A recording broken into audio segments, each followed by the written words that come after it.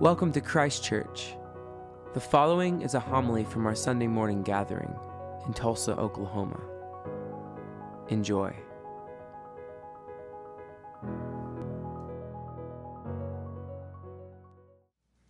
May the words of my mouth and the meditations of all our hearts be acceptable in thy sight, O Lord, our strength and our Redeemer. Amen. Please be seated.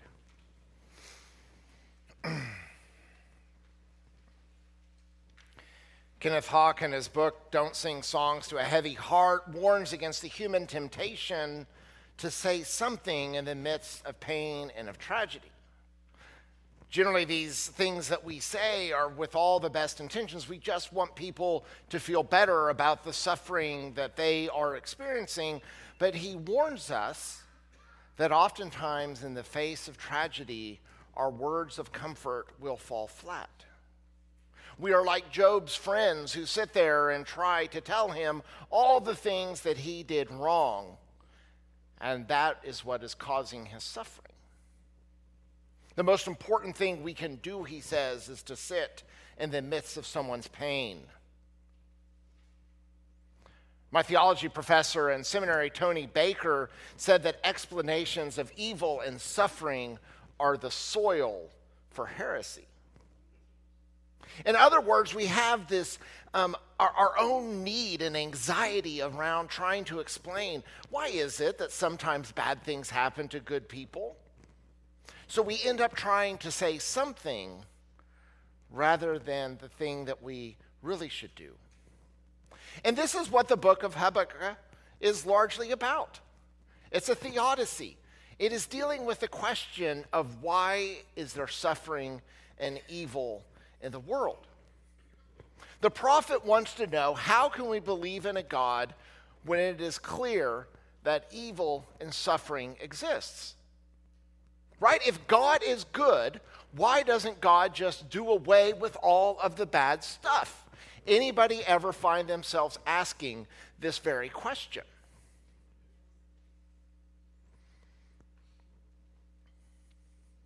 If God is so powerful and God is so knowledgeable, how can evil and suffering and pain continue? The book opens with the prophet crying out with this very question. Sometimes prophets are yelling at the people.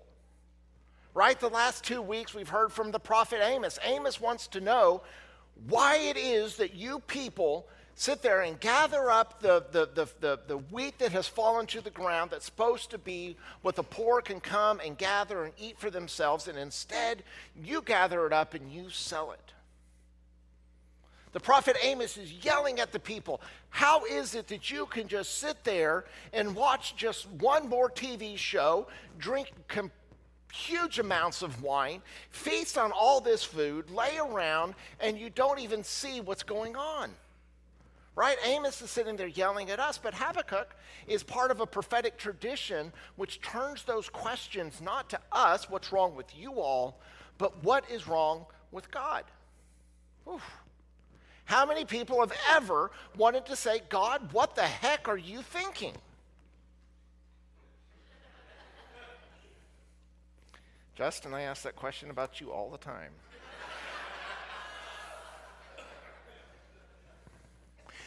And the response that he gets, that the prophet receives, is not satisfactory.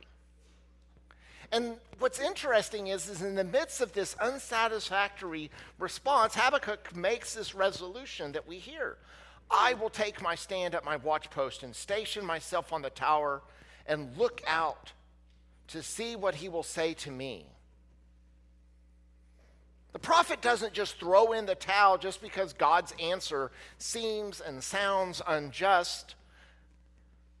God's initial answer is offensive to him, but he refuses to be offended by God. He takes his stance, he sets his eyes on the horizon and waits.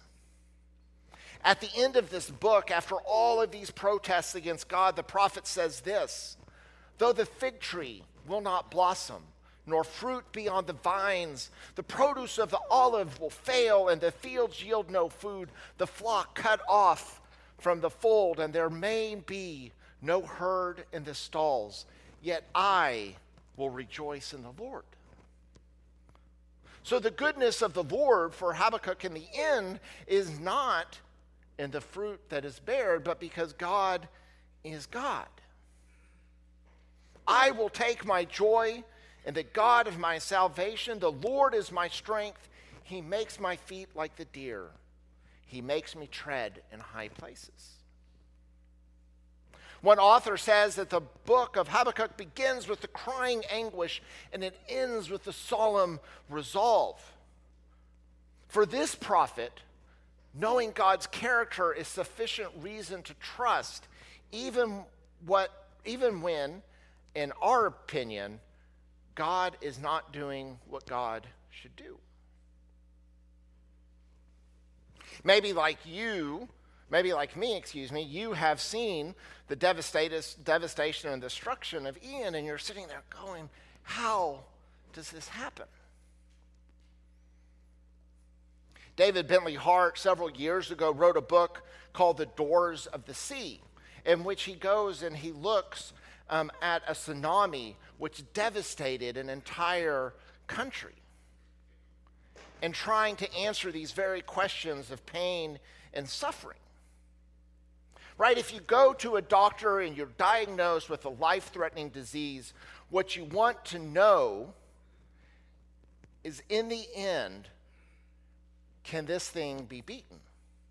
Right? We can sit there and we can explain all the ways in why the disease may have occurred, but in the end, we want to know, what is it that we can do about the suffering?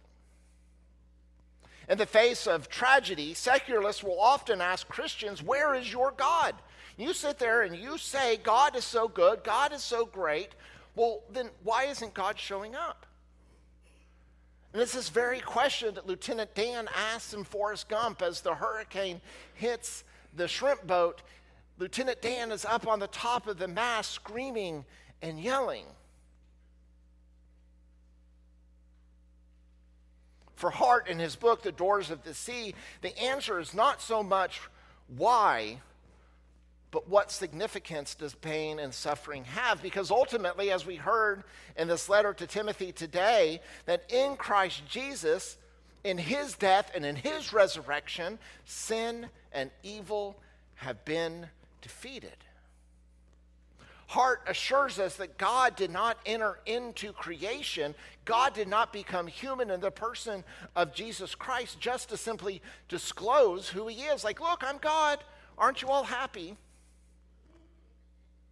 But rather to break the very boundaries of fallen nature, of brokenness, of sin, of suffering, to enter into our own human suffering. Jesus is one who, like the prophet, cried out, my God, why have you forgotten me? And rather, Jesus goes and breaks the bonds that evil and sin and death has on us, to refashion creation after the beauty it was supposed to have. A beauty where sin and death will have no place and make no sense.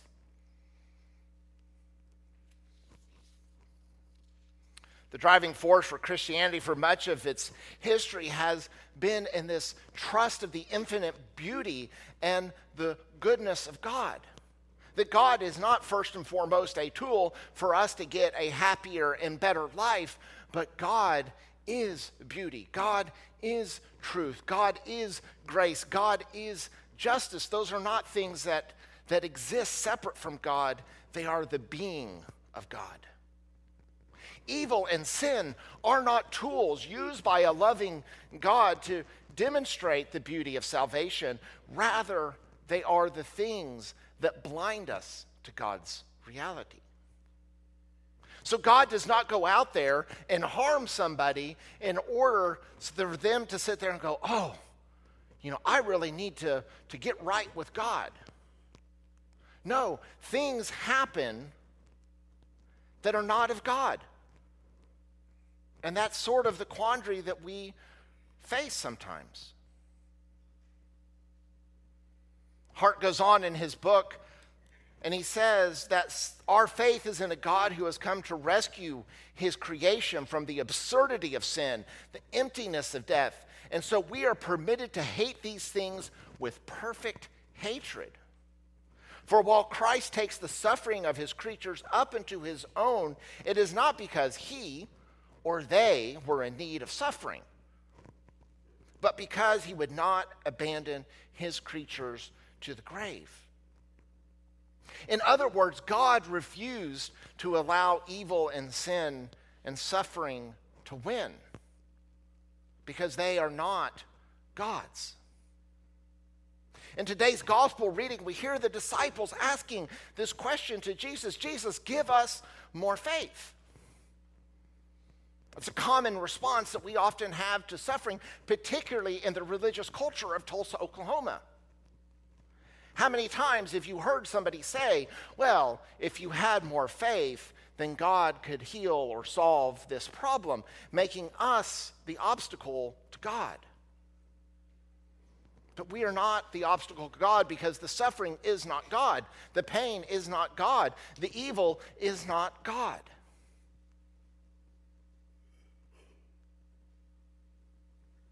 So many times I have sat with people who are in the midst of their suffering and they're asking me this question, why? The very question that the prophet asks in today's reading. And if the prophet can sit there and say, God, why, then why can't we? Why can we not be ones who sit there and say, God, you're unjust in this action. God, you are not doing what I thought you should do. That those are not the opposite of a statement of faith, but they are the grounds of faith. That it is okay for us to sit there and ask the questions of why. And even to say, God, you are a jerk.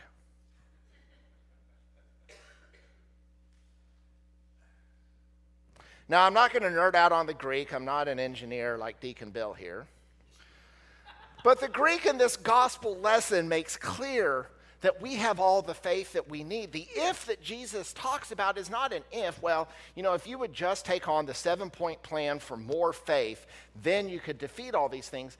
Jesus is saying if, or in other words, since you have all the faith that you need, you don't need anything else. Quit asking for more faith. You have the faith. Explanations of evil, suffering are always going to be unsatisfying to us. We don't need more faith. We do not lack. What we really need to know is that evil, suffering, pain, the experiences that we often have in this world will not have the final word. That in the face of evil, we will not see God's purpose, but we see God's enemy. Amen.